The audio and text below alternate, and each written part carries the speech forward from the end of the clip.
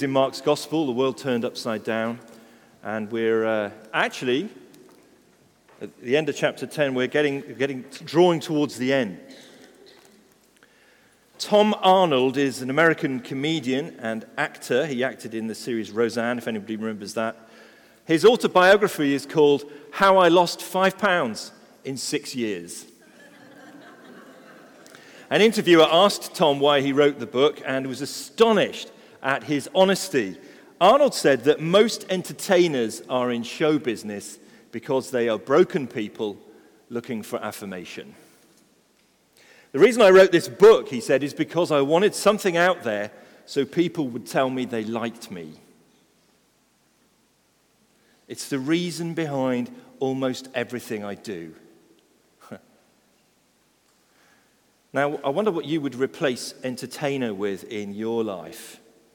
The reason why most what is because they're broken people looking for affirmation.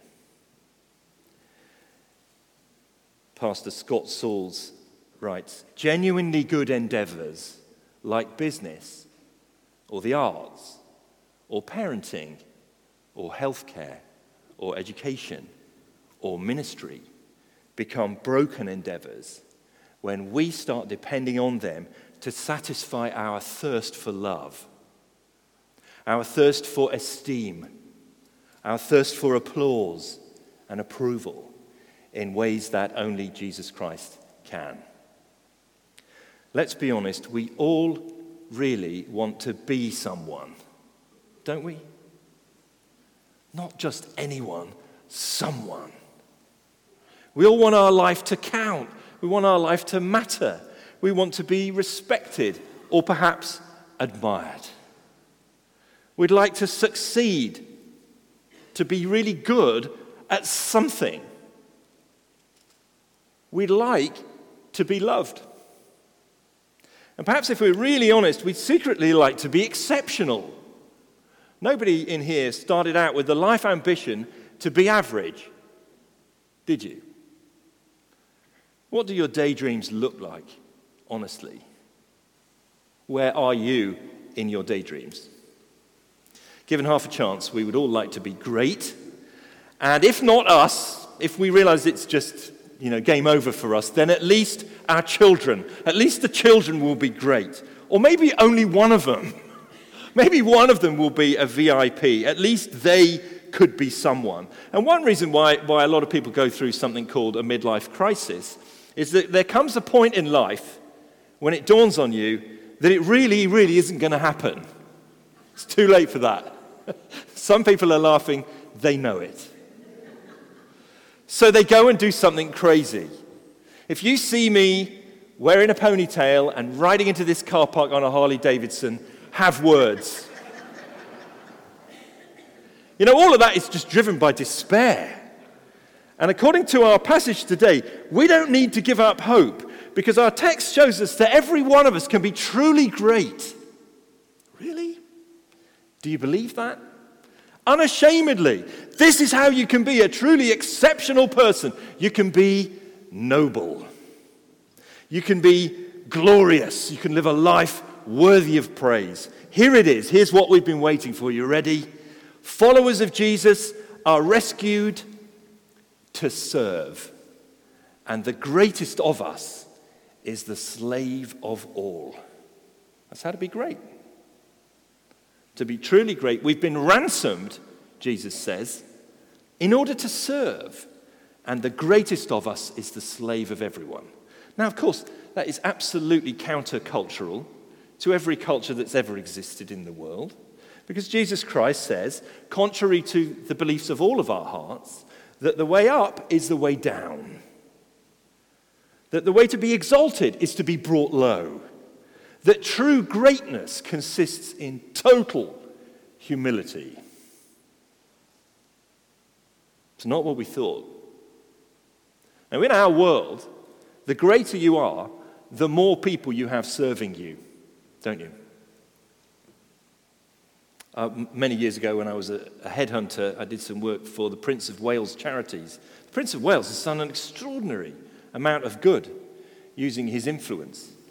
in this country and further afield. But there was a great story that at one point Her Majesty the Queen apparently said in exasperation, "He has more servants than I have." Probably have to take that out of the recording later. Jesus says, the greater you are in the kingdom of God, the more people you will serve. Here's how to be great. Followers of Jesus are ransomed to serve, and the greatest of us is the slave of all. We see this develop today over 3 points. The first is a request. The second is a ransom. And the third is the road forward. So there's a request, then there's a ransom, and then there's a road forward. Are you still with me? Great. Request, verse 32. Eileen just read it for us. They're on their way up to Jerusalem with Jesus leading the way, and the disciples were astonished, while those who were following were afraid. And he takes them aside and he gives them this prediction again. This is now the third time, and every time Jesus predicts his death, he adds a little bit more information. So the first time was back in chapter 8, and then there was one in chapter 9, and now in chapter 10. And there's yet more information, because this time he tells them that he's going to be going up to Jerusalem. That will be the place of his death. He will be condemned. That's a judicial phrase. It's a legal vocabulary. So there's some sort of legal process going to happen to try him and condemn him. He will be handed over to the Gentiles. That's the non-Jewish people who were running the country. And more about cruelty and humiliation. So it's not just mockery now. It's also being spat upon, flogged, killed. And again, he says, 3 days later, I will rise. Now, each time Jesus gives a prediction, there's a response from the disciples, and each time he has to correct them. See, all this is very carefully put together by Mark. You may remember Peter back in chapter 8. Jesus predicted his death for the first time, and Peter takes him aside and rebukes him. And Jesus has to correct Peter. Well, here again, this is the third time. And the third time, yet again, guess what? The disciples need to be corrected.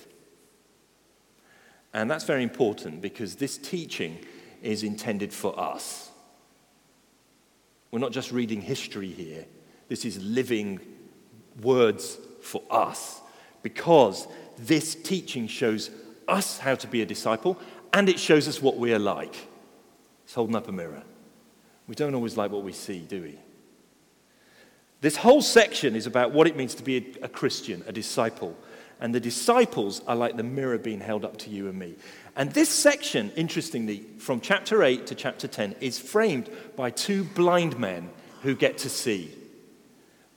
The blind man who needed to be healed in 2 stages in chapter 8, and blind Bartimaeus in chapter 10. It frames the whole thing. We'll come back to those guys in a minute, but the key point is disciples are those Jesus enables to see the truth and follow him. Now, given that there are 3 predictions, Jesus says in verse 45, this is what he's come for. Even the Son of Man did not come to be served, but to serve, and to give his life as a ransom for many. He's telling us here what he has come to do. Then it follows, doesn't it, that his death is absolutely central to his purposes. It is the climactic event in his entire ministry, and that's what he is emphasizing with his disciples. This is what I've come for. You've seen many things. You've seen many amazing things. You've seen people healed. You've seen nature calmed. You've seen a small amount of food multiplied into a feast that could feed a great number of people. You've seen demons cast out from people who are absolutely ruined and possessed. You've even seen the dead raised to life. You've seen all of that, and you've heard the most amazing teaching you will ever hear. But that's not the main reason I've come. All of that is in support of the main reason, which is this: I came not to be served, but to serve and to give my life as a ransom for many, many people. That is what he's come for. That is the central thing that the whole book is driving towards. And so that's what he's emphasizing with the disciples. And so what do you think about James and John? What do you think about this request? Verse 35. James and John, the sons of Zebedee, came to him. Teacher, they said, here's the request. We want you to do for us whatever we ask. Now, let me tell you, I'm a parent of 5 children, and I know when this kind of question, and I'm not going to be fooled by it. Dad, could you do something for me?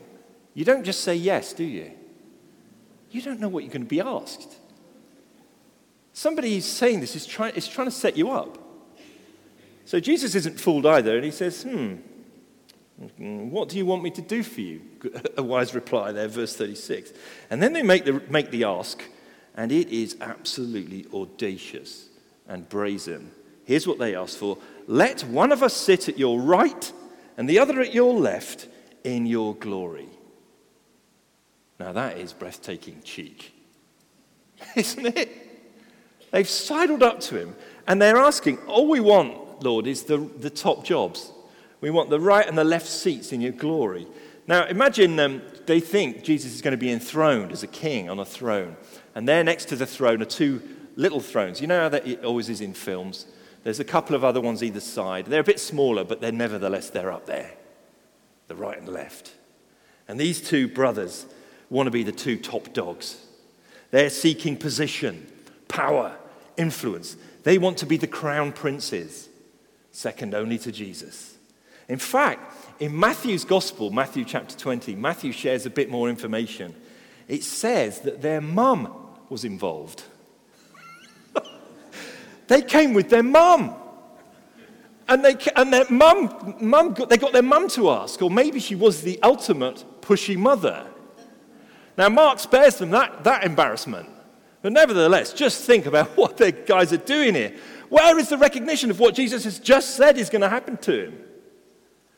What are they thinking about the other disciples? There's 10 other guys, you know. And actually, these two, James and John, were one of 3 who were always quite close to Jesus. Peter, James, and John. They were the ones that were taken in, especially when Jesus raised Jairus' daughter from the dead. Peter, James, and John were the only 3 who went up the mountain with Jesus, where he met Moses and Elijah and was transformed into great dazzling radiance. Peter, James, and John, these are the close ones. So how come James and John are trying to cut this deal? Do you know what they're doing? Let's cut Peter out. We're brothers, bruddies. We're brothers of the same mother. Here we are. And oh my days. What they're trying to do here is naked ambition. They see Jesus as their ticket to glory. Jesus will make me great. And he is so gracious. Look at verse 38. You don't know what you're asking. And he says, can you drink the cup I drink? Or be baptized with the baptism I'm baptized with? You know, it is so gracious. The cup and the baptism. A cup is often a picture in the Old Testament of God's anger. God's wrath against the sin of the world. Jesus will drink it. In fact, in the Garden of Gethsemane, he's going to pray, Father, if it be your will, take this cup from me. Nobody wants to drink that cup, the cup of God's anger against all the sin of the world. Can you drink the cup? And what about the baptism? Now, baptism can have very positive meaning. It's very positive in the Christian church. We baptized a number of new Christians here at Easter. But it can carry a very negative connotation too, can't it? We talk about somebody going through an awful experience. They went through a baptism of fire. It was awful. You know, they got consumed by it. It means to be flooded with calamity. And that is what will come to Jesus. He will be flooded with destruction, destroyed at the cross.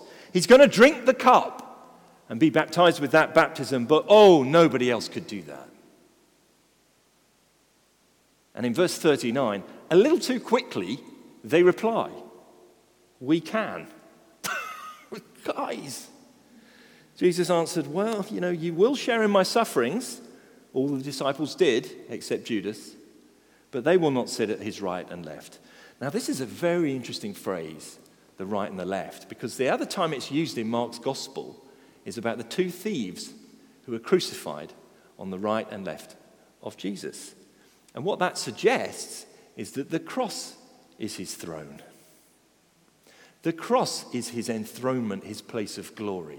And the right and the left are reserved for 2 thieves. But that's not what James and John are asking for here, is it? They don't want the suffering. They want the glory. And when the other 10 hear, they are absolutely furious. Look at verse 41. When the 10 heard about this, they became indignant with James and John, and they are raging. How dare they? Sneaky little guys going up to him like that and trying to get those 2 jobs. And why are they so angry? Is it because they are so sensitive towards Jesus and they understand his mission? No, probably not. It's because James and John tried to beat them to the top jobs. They feel cheated because they are just as ambitious. Everybody sees Jesus as a ticket to glory. We know this because Jesus' teaching in the next few verses is directed at all of them. So that's the request, the first point. Now, of course, you and I, we would never be like that, would we? I mean, we would never see Jesus as a ticket to greatness, would we? Would we? Hold on a minute. Let's just think about this. Let me just ask you to think for a moment about your prayers. Do you ever go to God in prayer and basically say, Lord, I want you to do for me whatever I ask?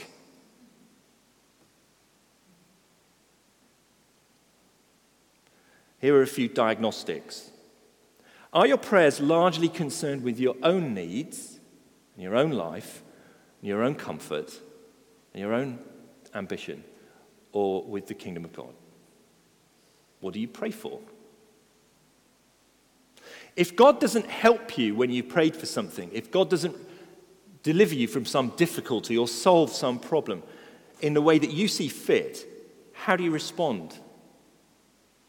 Do you complain, despair, become bitter, curse? Do you ever give up praying when you don't get what you want? I've prayed for it for 10 years, I'm not praying for it anymore. You know what we're saying there? Lord, give me whatever I want. Now just compare that kind of prayer, do for us what we ask, with the prayer that Jesus gave us. You remember when the disciples said, teach us to pray, what did he say? Our Father in heaven, hallowed be your name. Your kingdom come. Your will be done on earth as it is in heaven. Not my kingdom come, thy will be done. You see the difference?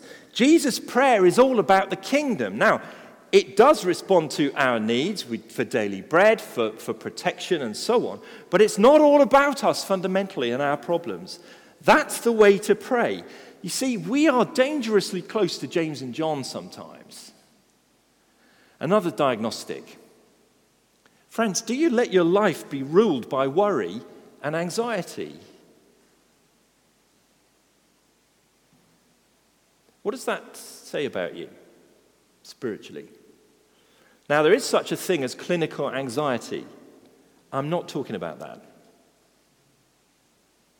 That's a category that needs to be dealt with by the doctors, counselors, therapists. But most of us don't struggle with that level of clinical anxiety. Yet our lives are ruled by anxiety when we stop and think. What is at the heart of anxiety? Isn't it the belief that I know how life should go, and if it doesn't go that way, I'm out of control? You see what we're thinking? In that scenario, where is God? He is the supreme meter of your needs. And who's calling the shots? We are. How are your prayers? What do you ask for? Now, this is the basic human position, by the way. All of us are like this. It's the place we all start from. We all want to be great, and we also want to be in charge, in control. John Milton's famous poem, Paradise Lost, depicts Lucifer, the devil, saying this when he's in hell: "Here at last we shall be free. The Almighty hath not built here for his envy. He will not drive us hence. Here, in hell, we may reign secure. And in my choice, to reign is worth ambition, though in hell. Better to reign in hell than serve in heaven." That's the basic human position. I want to be glorious. I want to be ruling. But you know, there is a better way. Followers of Jesus are ransomed to serve, and the greatest of us is the slave of all. And so the second point, Jesus tells them even more clearly what it is that he has come to do, which is to be a ransom. Have a look there in verse 42 and onwards. You know, Jesus says, that those who are regarded as rulers of the Gentiles lord it over them, and their high officials exercise authority over them. Not so with you. Instead, whoever wants to become great among you must be your servant. Jesus says, look around you at the nations, the world around. Look at what people do when they get some power. Look what everybody does when they get some power. They get the corner office with a view. They get the power suit. They get the biggest car. Or even it starts in school. They get the biggest gang. They get the cool kids in the playground. This is worldly power. This is how people handle greatness. Get everyone else to serve me. And Jesus says, not so with you. And King's Church, this is a message for us. It's not so with us. We're not going to be like that. We're going to be servants of all. Do you want to become great? He says, then be a servant. And this word, which is diakonos, we get the word deacon from it, is literally a waitress or waiter, somebody who waits on tables. And it's very interesting. If you come here in the week, we have this marvelous community cafe called The Well, and it's staffed by a mixture of employees and volunteers. And people, they serve people all day long, and they serve tables. And do you know what happens when you serve someone at a table? Much of the time, they don't even look at you. They certainly don't look you in the eye. I decided I would help one day and took a table of drinks to somebody outside. And as I put them down, the lady said, without looking at me, and there's a sandwich as well. I felt a little bit offended, actually. It's like, excuse me, do you know I'm the senior pastor here? I'm just doing you a favor, love. So I was like, no, control it. So I went inside. I said, yeah, he's just making the sandwich. So I took the sandwich out, put it down. There's the sandwich, madam. And she said, where's the sugar? That's what it means to be a waiter. Jesus then goes even further with this, by the way. Verse 44, he says, whoever wants to be the first must be the slave. This is even a more extreme word, slave, doulos. This is somebody who doesn't actually have any rights. Right? A slave belongs to someone else. Slaves don't get to change career. Slaves don't bother writing a CV. They're not in a union. They don't get the bank holiday off. They can be told to do any task, however menial, and they have to do it without questioning. He's talking about the lowest place in society here. The lowest status, the place of serving anyone. Now, what on earth could be the motive for us to live like that? Which goes against every grain in our body. Verse 45 tells us, and it is the most glorious verse. It's perhaps the heart, the key to Mark's whole book. This is why Jesus must die. Even the Son of Man, that's Jesus, even Jesus did not come to be served, but to serve and give his life as a ransom for many. Now, what is a ransom? You probably think about the old Wild West films, and they kidnap someone, and there's a ransom. And kidnappers demand a ransom to this very day. And there is a bit of that here. But in Jesus' world, he's really referring to the Old Testament background. And the Old Testament background, a ransom was a price paid to free somebody who'd been enslaved. Now, you could get taken into slavery for various reasons in the ancient world. You could have been in an armed conflict, a battle, and those who were victorious would take the people they'd beaten and enslave them. Just, take them as unpaid labor. Or there was another way, actually, in the law of Israel, that if you became bankrupt, your crops failed and you spent all your savings, you had nothing left, you could still do one thing, which was you could actually sell yourself into slavery to pay off your debts. That was a way. So it could be those two contexts or others. And here's the key thing about this. A slave cannot buy their own freedom. They now belong to somebody else. They cannot buy their own freedom. Someone else must do it. Someone else must pay the price. But somebody has to pay. And Jesus here says this is why he has come. He's going to be the ransom to set many slaves free.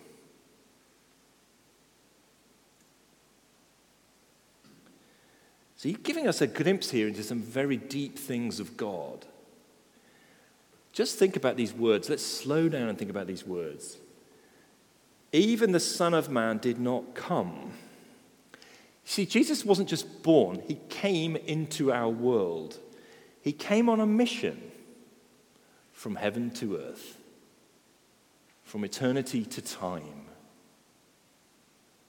from greatness and glory into humility and misery. And he came with purpose to do for us what we could never do for ourselves. He came to pay the costly ransom. And he does it, he says here, to serve, not to be served, but to serve. In other words, Jesus has come to free us from the masters that wreck and dominate our lives, because we're all enslaved and we need to be freed. And you say, oh, I don't think I'm a slave. You are. You're enslaved to something. The Bible says that one of our biggest slave masters is sin. What is the thing that dominates your horizons, your mental consciousness, your pride? What is it that makes you addicted to something that harms you? What is your life oriented around pleasing yourself? These things enslave us and they don't make us happy. The Bible also says that we're enslaved to Satan. There are dark spiritual powers that oppose God, they blind us, and they keep us oppressed. And it also says that we're slaves to death because we're all afraid of it. Death is the ultimate slave master who calls time on your life before you want it, usually in very painful and slow ways. We deny death, we avoid death. In our culture, we don't even see death. It's kept out of view, but we still live in fear of it. And Jesus says he's come to set us free, to liberate us from these things, from our sin, from Satan, and from death. And Jesus is going to pay the ransom price himself, and it says here he's going to do it for many. And the rest of the Bible reveals how many that is. It's a number beyond what you and I could count. And that number is already in the billions. It's a ransom for a vast multitude of people. Now, where did Jesus pay this ransom? We know he didn't have much money. He only had the clothes he was standing up in. Most of us think of ransoms being paid in cash, because cash is the most valuable thing, isn't it, in most people's minds? Jesus doesn't pay a ransom in cash. He gives his very life. He pays the ransom at the cross, which we'll come to soon. The cruel cross. And the language here of the Son of Man coming not to be served, but to serve and give his life as a ransom for many is suggestive of one of the great passages in the Old Testament, Isaiah chapter 53. You don't need to turn to it. Let me just read a few verses about this person that Isaiah, 700 years before Jesus, predicted. Surely he took up our pain and bore our suffering, and yet we considered him punished by God, stricken by him and afflicted. But he was pierced for our transgressions. He was crushed for our iniquities. The punishment that brought us peace was on him, and by his wounds we are healed. We all, like sheep, have gone astray, and the Lord has laid on him the iniquity of us all. And Isaiah continues, it was the Lord's will to crush him and make him suffer. After he has suffered, he will see the light of life and be satisfied. By his knowledge, my righteous servant will justify many, and he will bear their iniquities. How did Jesus do this? Because he poured out his life to death. That prophecy predicts the cross in the most extraordinary detail and says that this servant will be crushed, brought low for the sake of many. He gave himself for you, and he held nothing back. That is what you cost Jesus. Will you listen to me now? This is what it cost God to win you and buy you back. That's what you are worth to God. Have you ever truly seen that? I wonder, have you ever truly seen that this is what you are worth to God, that he would send Jesus to die for you and give everything for you? Now, if you can see that, here is the motivation that changes us and stops us serving ourselves and makes us want to start serving others, because the greatest one, Jesus, became the slave of all. I wonder what models of greatness shape our hearts. I'll speak to the young people for a minute. You girls, your world is pressing in on you with imagery about how you should look. It's cruel, because nobody really looks like that. It's all done with filters. But they're pressing in and saying to you, if only you had this body, these looks, this beauty, then you would enjoy pretty privilege and you could rule. I wonder, young people, if you're ruled by the image of the cool person, the insider. You know that person, so cool, they're always in the inner circle. They use their power by excluding others, making other people look small. That's no model for someone who follows Christ.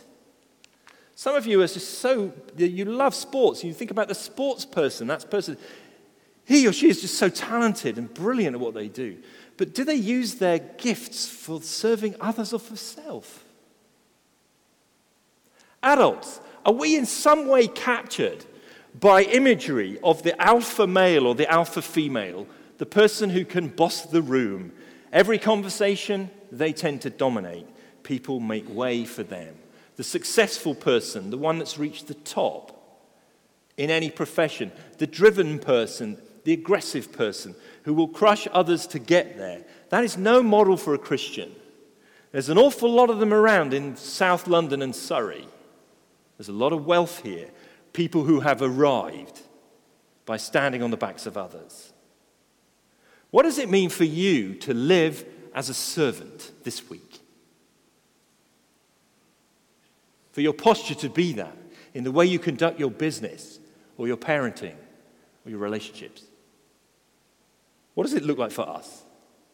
Mark here is presenting us with a choice. That's why he's put it together like this. He's showing us James and John, and that ain't pretty. He's showing us Jesus and the amazing ransom that he's going to pay, and that is beautiful. And now finally he shows us a road. We have to choose which way we're going to turn, because he tells us a story of a blind man. Look at verse 47 as we come to a close. Verse 46, beg your pardon. Then they came to Jericho. As Jesus and his disciples, together with a large crowd, were leaving the city, a blind man, Bartimaeus, which means son of Timaeus, was sitting by the roadside begging. And when he heard that it was Jesus of Nazareth, he began to shout, "Jesus, son of David, have mercy on me!" And why is he shouting? Because he's sitting there by the side of the road. He can't even see Jesus. And he's worried that he's going to go past. And this is his one chance to get hold of him. And this guy has figured out quite a lot about Jesus. Ironically, he's figured out more than anyone else in the book so far. He's just a blind beggar sitting by the side of the road with his cloak spread out, trying to get a few coins so he can eat. And yet he's realized, I don't know how, because of what he's heard and talking to people, he realized Jesus is the son of David. It means he's the king. And so he even identifies Jesus as that when he shouts, probably to get his attention, because he wants Jesus. And people are saying, "Oh, did you just pipe down? You're just a bit loud." Many people rebuked him and told him to shut up. But he shouted all the more. I won't do it again, all right? He shouted all the more, "Son of David, have mercy on me." And guess what? Jesus turns and heals him. Now, why? Remember I said earlier on that this section of Mark's book begins with the healing of a blind man. And you remember Jesus healed him and he says, I can see, but it's like trees walking about. He got the sight back, but not the cognition. And now at the end of this section of Mark, we have another blind man. And this is not just Mark filling up with random material. It's very, very intentional to show us somebody who now can see. The point is, this is what seeing really looks like when you see Jesus. Because Bartimaeus is a picture of a Christian disciple. He shows us what being a real Christian is like. Professor Tom Wright imagines Jesus saying, what do you want me to do for you, really? Do you, Bartimaeus, want to give up begging? The only life he'd known. Do you want to have to live differently, to work for a living, to have no reason to sit by the road all day whining at passers-by? It's quite a challenge, and Bartimaeus rises to it splendidly. He wants the new life. Not only sight, but the chance to follow Jesus. Fancy seeing for the first time in many years, and imagine that the first thing you saw was Jesus on his way to Jerusalem, on the way to death. I love this because Jesus says to Bartimaeus, go, your faith has healed you. And Bartimaeus doesn't go, he follows. I'm in, he says. I'm coming to Jerusalem. Bartimaeus is a model for us. He's already a man of faith and courage and discipleship. He recognizes who Jesus is, the Son of David. He believes Jesus can help him. Your faith has healed you. He leaves the old way of life. That cloak that's been spread out isn't to keep warm. It's very sunny there. That cloak is to receive money. He leaves the cloak behind and he follows Jesus on the way. And the way was early Christian language for Christianity. We're on the way. And that's what he does. So in closing, let me ask you, where are you in this story, friends? Honestly. Are you like James and John, really seeking personal advantage from Jesus? Or are you like Bartimaeus, gladly following wherever he will lead? It's a very stark contrast. Bartimaeus is showing us that the way to life is following Jesus to the cross. Have we turned from the old way of life and followed Christ? Have we embraced what it means to be a servant of all? How's it going to change you tomorrow?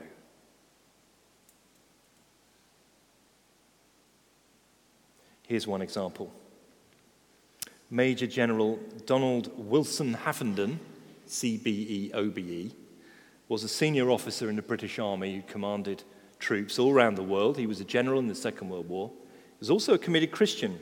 In the late 1950s, he came to give a tea time talk on a Saturday afternoon to a little boys' brigade meeting in Oldham. My dad was there as a 16-year-old. And he recalls how the boys noisily ate their sandwiches and cake as the Major General spoke to them about Jesus.